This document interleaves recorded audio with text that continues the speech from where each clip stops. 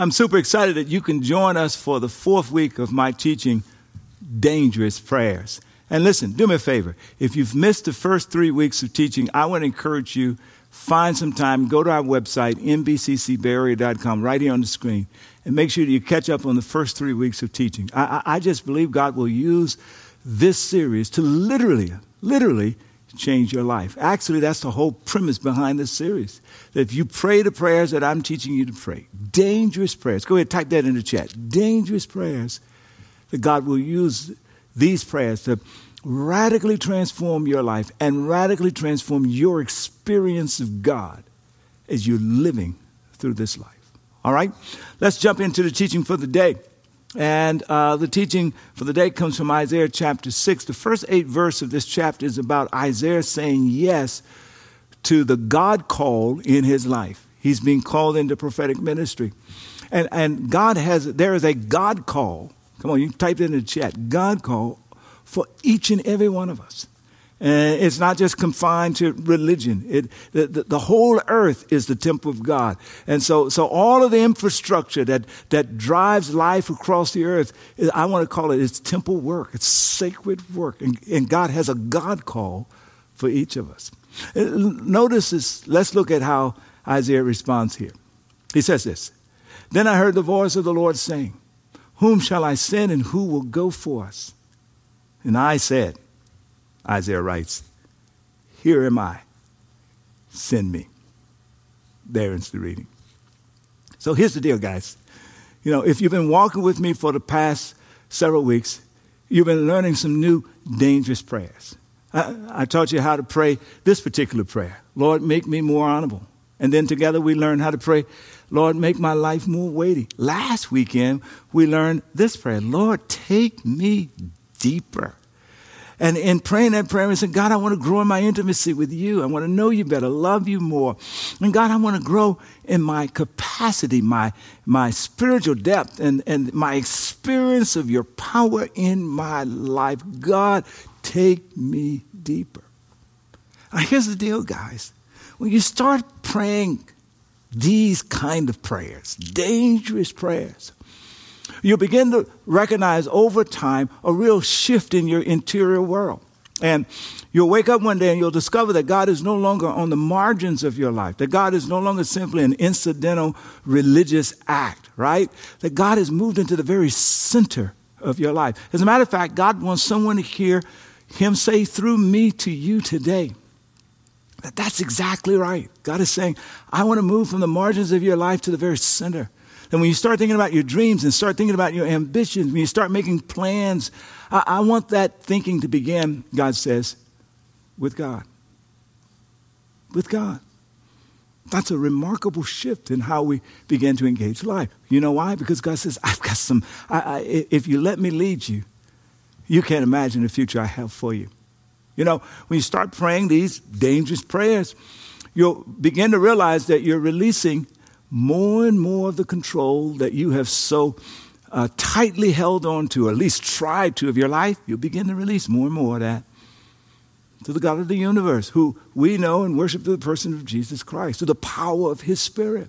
Yeah. The one who made you knows what he wants to do with your life in this world. And then lastly, but certainly not least, here's a major shift that will begin to happen as well. The trajectory of your praying ultimately will shift from a mindset of the needy. In other words, you know, oftentimes most of our prayers, they are safe in this way. We're simply asking God to do everything that we need done. Lord, here's my need. I need you to help with my kids. I need you to provide me with a job. I need you to, to facilitate stuff that's going on in my career, right? Needy. Now, I don't mean this in a negative way. God welcomes us in bringing our needs. He says, cast our cares upon him, for he cares for us.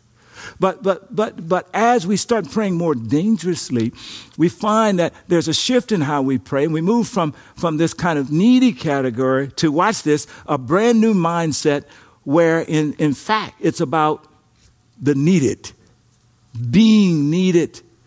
That we find ourselves shifting from, here, God, here's what I need you to do for me, to God, here am I. I'm available for whatever you desire to do through me.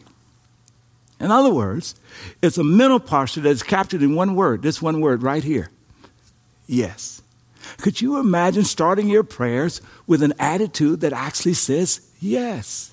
And after sharing all that you need to share with God, your prayer would end with a declaration that says yes. Okay, I can hear you asking right now, well, what do you mean by yes? Well, when I say yes, I'm talking about the same kind of attitude that we find on the lips of Jesus when we hear him praying in the Garden of Gethsemane at the most difficult moment of his life. Not my will, but your will being done. Yeah. I'm saying that whatever prayer you want to pray, however you want to dialogue with God, that you start that dialogue that says, but here's my attitude. I'm going to be honest with you. I'm going to share my ambitions. I'm going to tell you what I really want. I'm going to wrestle with you with some things. But at the end of the day, God, my attitude is simply this. Not what I want, but what you want. Let that be done. And that will be the declaration that I will make at the end of this prayer. I'll lay it all out, and I'm going to say, God, let your will, not mine, be done. That's dangerous, guys. That's a dangerous. God will take you some places with that prayer right there. Shout dangerous prayers. All right. This, what I'm describing, beginning this notion of yes, always starts with a God shift. Let me give you a definition of what I mean by God shift. It's when your life is moving in one direction and suddenly, somebody shout suddenly, type that in the chat. Suddenly, I like that word. God shifts, and sometimes it's subtly. God shifts either the destination of where you're going, or God shifts the why for your journey. There's a shift that takes place. Now, we see this at the beginning of the story that we just finished reading about Isaiah. We see this notion of a God shift right here in Isaiah verse 1. Here's what it says. It was in the year King Uzziah died that I experienced my God shift. That's the translation here. It was in the year that King Uzziah died that I saw the Lord and I experienced my God shift. You see, when I think about Isaiah, he's a part of the nation of Judah. Uzziah is the king of the nation of Judah, and he ultimately comes down with leprosy, and he ultimately dies. Leaves the nation in tremendous chaos. Leaves it violence and politically toxic, and it just seems like the culture is being turned upside down. Isaiah finds himself going into the temple there in Jerusalem. He's falling on his face and he's beginning to pray these prayers. Lord, we need your help. We need you to come in. There's violence everywhere. We need you to come in. There's political instability that's happening. We need your protection. Our enemies are beginning to encroach upon us. Lord, I'm concerned about my family. He's thinking about all of his needs, right? And he finds himself on his face in the temple. But by the time we get to the end of verse 8, he arises not praying about what he needs God to do. That's safe, right? That's safe prayer, because it's all about what I need God to do. It has nothing to do with me. It's all about how I need God to kind of power in. But he exit out of that temple totally different. A God shift. Somebody shout God shift. Totally different. He's God, here am I, send me. How do you want to use me in this situation? That's where God wants you in your prayer life. When I think about this kind of attitude of praying, two thoughts come to mind. First is the song that I grew up listening to, Baptist church I grew up in, and Sandra Crouch was the one who used to sing it. And the lyrics of the song was this: yes, Lord. Yes, Lord. From the bottom of my heart to the depths of my soul. Yes, Lord. Completely yes. My soul says yes. Wow. As a matter of fact, that's been kind of bubbling in my spirit. And the other thing I'm thinking about is I think about Isaiah there praying. He goes into the temple one way and he comes out another way. I'm thinking about my wife, Rhonda. This past Thursday, we celebrated another wonderful birthday for my wife, Rhonda. And as you know, she's just remarkable and amazing. And when I think about Isaiah, and I think about his Godship, I think about that song, Yes, Lord, completely yes, I can't help but think about my wife, Rhonda. It's a great picture of her right here. She's in her medical coat outside of the hospital there. Fabulous. And she has an Isaiah moment, but for her, it happens at 14 years old. And listen, guys, those of you in high school, the earlier you can have your Isaiah moment, the earlier you can have your first kind of Godship moment, the more powerful God can move in and through your life. For Rhonda, it happens at 14 years old. She's in New Liberation Presbyterian Church in San Francisco, California, 1100 Divisadero. They've just had what we call a week of spiritual revival. Pastors come in and preach, and it made the incredible love and power of Jesus so profoundly clear to Rhonda that as she started to think about her life and the struggle and all of the ups and downs and the tough ways that her life got started, all the way to the end, something exploded in her. She knew afresh the love of Jesus, the reliability of his grace, and she found herself saying before God a commitment that she's kept till this day. Lord, whatever you tell me to do, I'll do it. If you just make it clear to me that it's you that's talking to me, I will do it. I won't let family or friends or anyone persuade me. And in that moment, she was making a declaration from her heart. The posture of her heart had shifted. She was beginning to pray an incredibly dangerous prayer. She was essentially saying, God, here am I, send me. She's essentially saying, God, my posture towards you will always be yes. Yes. And as I thought about Rhonda and I thought about Isaiah, and I wanted to teach this dangerous prayer of saying, God, here am I, I'm available to you. But God says, no. I want you to teach the prayer, but really spend the bulk of the time, not so much on the prayer, but on the process. What happened to Rhonda that caused that shift? What happened to the prophet Isaiah that he goes into the temple one way and he comes out having that God shift? Because I want you to teach that because whatever happened to Rhonda, whatever happened to Isaiah, God is saying there's some folk that's listening to you today that I want to do that same dramatic shift in their hearts. That more than them making an intellectual declaration, I want to do something in their lives that they will almost not be able to help but make a spiritual declaration. A yes, Lord, will be the posture of their heart. I need that to be their posture because I've got some amazing, wonderful, incredible things I want to do with their lives, but I can't do it without that yes, Lord posture. Everybody shout, yes, Lord. All right. The first thing in terms of what happened in Rhonda and what happened to Isaiah is what I want to call a God sighting. I'm going to shout God sighting. Is my definition of God sighting. It's when you recognize God's presence and power and love in a very real way in your life. It's a God sighting. My goodness. You know, I was talking to my friend the other day, and he'd come by and came all the way over from Boston to talk with me about some stuff. And we've been friends for years. And he said to me, he says, Hurmon, you know, you're always talking about the love of God and so forth and so on. And he says, I talk about it. He said, but I don't feel it. He said, I feel a lot of condemnation. I feel a lot of this. I feel a lot of that. I don't feel this love thing. And I said to my friend, I said, I'll just call him Jack. I said, Jack, say this. I want you to teach you this.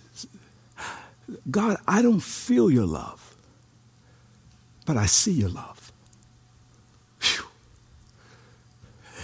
In the year that King Uzziah died, Isaiah writes, I saw the Lord. My friend Jack says, well, what do you mean? I said, well, you see God's love all around you. And he says, well, I guess. I said, you see it in me.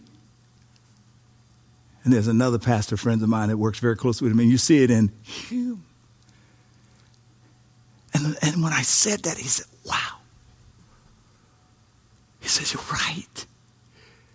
And then I went back and I said, now, and you see it in the resources that God has given you, and you see it in the health that God has given you, and you see it in your ability to come from one part of the country to the other to see me. You see that's not being available that's not available. And he suddenly said, oh my God, I see it.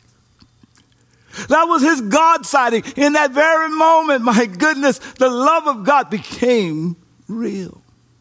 Look at it in the text here. We see here's Isaiah's God sighting. It was in the year that King Uzziah died that I saw the Lord. Watch him describe the sighting. He was seated lofty throne, on the lofty throne, and the train or his presence or his robe just filled the Jerusalem temple where I was, and attending him was these mighty seraphims, these mighty angels, and he describes they had 6 wings, and they were flying back and forth, and then he says they were calling out to each other, holy and holy and holy. That was their way of reinforcing the fact that we're celebrating and worshiping and praising a God that is completely and profoundly holy. Holy is the Lord of the heavens army. And then he says it was as though the walls of the temple backed up and moved out of the way. And suddenly I discovered that the entire earth is God's temple. Watch it. And he says, and they were declaring that the whole earth is filled. Go back. The whole earth is filled with his glory. He says, wow, I see God. And then go forward. Watch this. He says, woe is me, I'm ruined. Another verse says, I'm undone. And another way of saying it, I'm dead. He said, I'm dead. Listen, the next few verses talks about what a horrible sinner he is. Suddenly he realizes that. And then watch this, the next verse. Go ahead, the next verse. And he says, and my eyes have seen the King, the Lord Almighty. And what his implications is, there's no way in the world someone as simple as me can see God and live. And so he's expecting the judgment of God to come. But rather than the judgment of God coming, he experiences the revelation of God's love. No judgment comes. He's not stricken down. And suddenly everything that he's just experienced, he realizes was a revelation of God's love. We always talk about how holy God's presence is and how holy God's power is. But do you know God's love is holy? And in that moment, he experienced God's holy love grabbing hold to him. That's what happened to Rhonda at 14 years old. That in the midst of that revival service, hearing the proclamation about what God had done for her through Jesus Christ, reflecting back over her life, all of the challenges, all of the ups, all of the downs, she suddenly discovered that she, like Isaiah, come on now, that Isaiah discovered that God was in the very room, the God of the universe. The whole earth was his temple, but God was in the room with Isaiah. And Rhonda discovered that God had been in every room and every situation that she had been in. And rather than condemning her or striking her down, that his love and his grace had remarkably and miraculously and supernaturally preserved her. His holy love had not rejected her, but embraced her. Wow. Oh, she had a God sighting. I'm just praying that as I teach and as I preach today, that you're listening to me, that you're going to have a God sighting about how his holy love is active in your life too. God's holy love clarifies that I'm a sinner in need of a Savior. This is a statement of profound and necessary humility. That's right. Humility. In order for God to fully have his way with your life and my life, This is not about personal condemnation. This is about humility. You know, from time to time, I try to survey all of the various news channels because they all, have their stuff, right? And so I watch Fox News, and they're on Fox News. I listen to them as they remind all of their listeners that folk who are on CNN and MSNBC and the progressive left, what great sinners they are. Then I go to CNN and I watch CNN and watch a little bit of MSNBC, and I listen as they remind all of their listeners how the folk that's on Fox News and the conservative right, what great sinners they are. And each side, as they talk about the other, is so puffed up about their own self-righteousness. I know some of you are listening to me, whatever side you're on, you're saying, yes, that's right about the other side. But you know what God says? He says the transformation that's going to rescue this nation called America is the same transformation that's going to rescue you and that has rescued me. Starts with one basic admission. I'm the sinner that's in need of a Savior. That's what Rhonda discovered. She was a sinner that's in need of a Savior. Isaiah discovered he was the sinner. And we see it in the text, don't we? Here it is in the text. Woe to me, he says, for I'm a man of unclean lips, not them, me. I've lived among a people of unclean lips, not them. It's not just them. I've lived among them. I've been engaged with them. I'm replicating their behavior I'm a sinner in need of a Savior. God's holy love doesn't just clarify, but it cleanses if we allow it. It cleanses as God's grace flows into our lives through what we call atonement, where God cancels the sin if we will let him. If we will let him. He says, I want to do this for you. Notice what happens here in the text. Here it is in the text. Then one of the seraphims, notice how the action here is initiated by God. It is as God says to the angel, go do this. Isaiah cannot cleanse himself. He can't fix himself. But God says, hey, you go do this. And so the seraphim, the angel flew, took a live coal from the altar of sacrifice. That's where the coal came from. That's where they would slay the lambs and that they would sacrifice as an atonement for the sins of the people, right? Perhaps the lamb had already been slain. Perhaps the smoke was still coming from the altar, and the angel took his tongue and took a coal from the place of sacrifice, that place of atonement. Watch this. And he touched Isaiah's lips. And then he says to Isaiah, your guilt has been taken away. Your sin has been atoned for. And in that one act, you almost hear thousands of years later as Jesus comes down through the crowd coming to the Jordan River and to be baptized. And John the Baptist sees him. And John says, behold, the Lamb of God who comes to take away the sins of the world. Oh, that's just the claim for those of us who are Christians. We can almost hear the right of Peter, who was one of Jesus' first disciples. Right? He writes this, for you know that God paid a ransom to save you. That's another wonderful word for atonement, save you from the empty life that you inherited. And it was not paid with myrrh, silver, or gold. Next slide. It was not paid with myrrh, gold, or silver, which loses its value. It was with the precious blood of Christ. Yes, it was Jesus who is the sinless, the spotless Lamb of God. And Rhonda, at 14 years old, through the proclamation of the gospel, saw that great vision, came to realize that extraordinary truth for her life. And not only, so her God shift happened because she had a God sighting of God's love in her life. Amazing. And then comes this.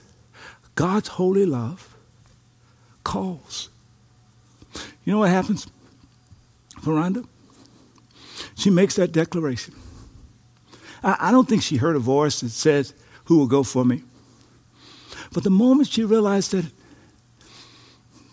that she had been grabbed hold to by God's holy love, the moment she realized that whatever she saw as her own sinfulness and brokenness had been atoned for, and that a fresh opportunity for life was now given to her, I don't know that she heard it in her ear, but I think her soul heard it. That her soul heard the echo of the God of eternity declaring, who will go for me? Who can I send? And almost involuntarily, Rhonda's soul cries out and she puts words to it. Lord, here am I, send me. And she slips into that dangerous praying posture. My heart says yes. And that sets in motion radical God shifts in her life as God has done some amazing things to her life. You could almost hear the wheels of eternity begin to change as she says, God, listen, whatever you tell me to do, I'm going to do it. You can hear destiny beginning to shift and lock into different places. And 2 years later, God says, okay, I need you to leave the city of your birth, San Francisco, and go to the backwoods of Louisiana, the little town, the college called Grambling State University. And Rhonda's response was, my soul says yes. And on the flight into Louisiana, the Lord spoke to her. Hey, listen, on the first day you're going to meet your husband. I'm sure her soul at that point, I don't know, but I suspect her soul didn't just say yes, but said, yippee! I'm looking forward to it. But Rhonda had one caveat. Listen, God, I come from generations of pastors, so whoever the guy is, just don't let him be a pastor. God introduces her to me. We fall madly in love, and God taps on the shoulder and says, oh, by the way, he's going to be a pastor. And then suddenly through tears and fear and all of the stuff she was trying to avoid, God declares, I need you. And Rhonda says, yes. And then years later, here she is at a master's degree, just a few hours away from a master's degree in education. And God taps on the shoulder and says, well, here's what I need from you. I need you to be a doctor. A doctor that I have no reference point, Rhonda would say, for being a doctor. I'm an African-American female. I don't know anybody. There's no doctors in our family. And I've not even seen an African-American female in my context no, that's okay, but I need you. And Rhonda said, yes. Even till this present moment, a year and a half ago or 2 years ago, just before COVID hit, God opened up this position and he kept pulling around, saying, I don't want that. I don't want this. The hospital I'm working at, such horrendous bureaucracy. No, I just want to take care of patients. But God reinforced. And no doubt she remembered. She said, God, if you show me and make it clear, I'll do it. He made it clear. And with tears and with pain and with great sacrifices, Rhonda said, yes. And so now when you see her and you say, as she celebrates another birthday, and you say, my goodness, how do you come from the rough streets of Western Addition in San Francisco through some of the difficulties of your early childhood to being a doctor and leading a medical department? And by the way, Rhonda, how is it possible for you to be a pastor's wife for almost 35 years and a mom and a daughter and an aunt and a doctor? How do you do all of that stuff? And Rhonda would just simply say, well, through tears and sacrifice, my heart remained true to the commitment I made at 14 years old. My soul says yes. And God is saying, that's what I want for you. That's what we hear Isaiah after he realizes what God had done for him. Then he was able to hear. He says, then I heard the voice of the Lord. I think the voice of the Lord had already been singing. I think the voice of the Lord is saying it now. If you can just hear it, come on. If you can get out of your own way, come on. I heard the voice of the Lord say, whom shall I send? And who will go for us? And Isaiah looked at what God had done through his holy love, grabbing him and transforming him and cleansing him. And by the way, this is not just a one-time process, right? Because as we move through life, we will need God to regularly clarify the sin that's in our lives, cleanse us from the stain of sin that's in our lives, and help refocus us on a fresh, on the newest dimension of his call, his God call for our living. And all he needs from you is a soul that says, yes, Lord, Yes, Lord. From the bottom of my heart to the depths of my soul. Yes, Lord. Completely. Yes. That's the process He needs to do in you. Open your heart and welcome it. In Jesus' name. Amen. Okay, it's time for you not just to watch, not just to reflect, but take a step towards Jesus.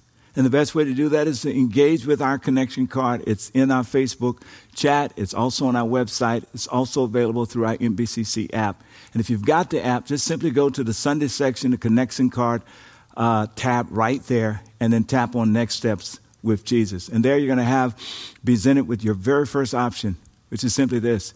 I want to begin to follow Jesus today. If that's you, if that's the decision you're ready to make, radically change your life, check that option. Or maybe you want to return to your faith, or maybe you want more information. There are options for you to select. Now, here's the prayer that I have framed for our response to the message. I'm hoping all of us will commit to pray this prayer this week. It's simply this. Come on, let's say it together. Lord, give me a heart that says yes. Now take your phone out and take a picture of this question that I want you to wrestle with, our reflection question. Am I ready to adopt a posture of yes towards God? Why or why not?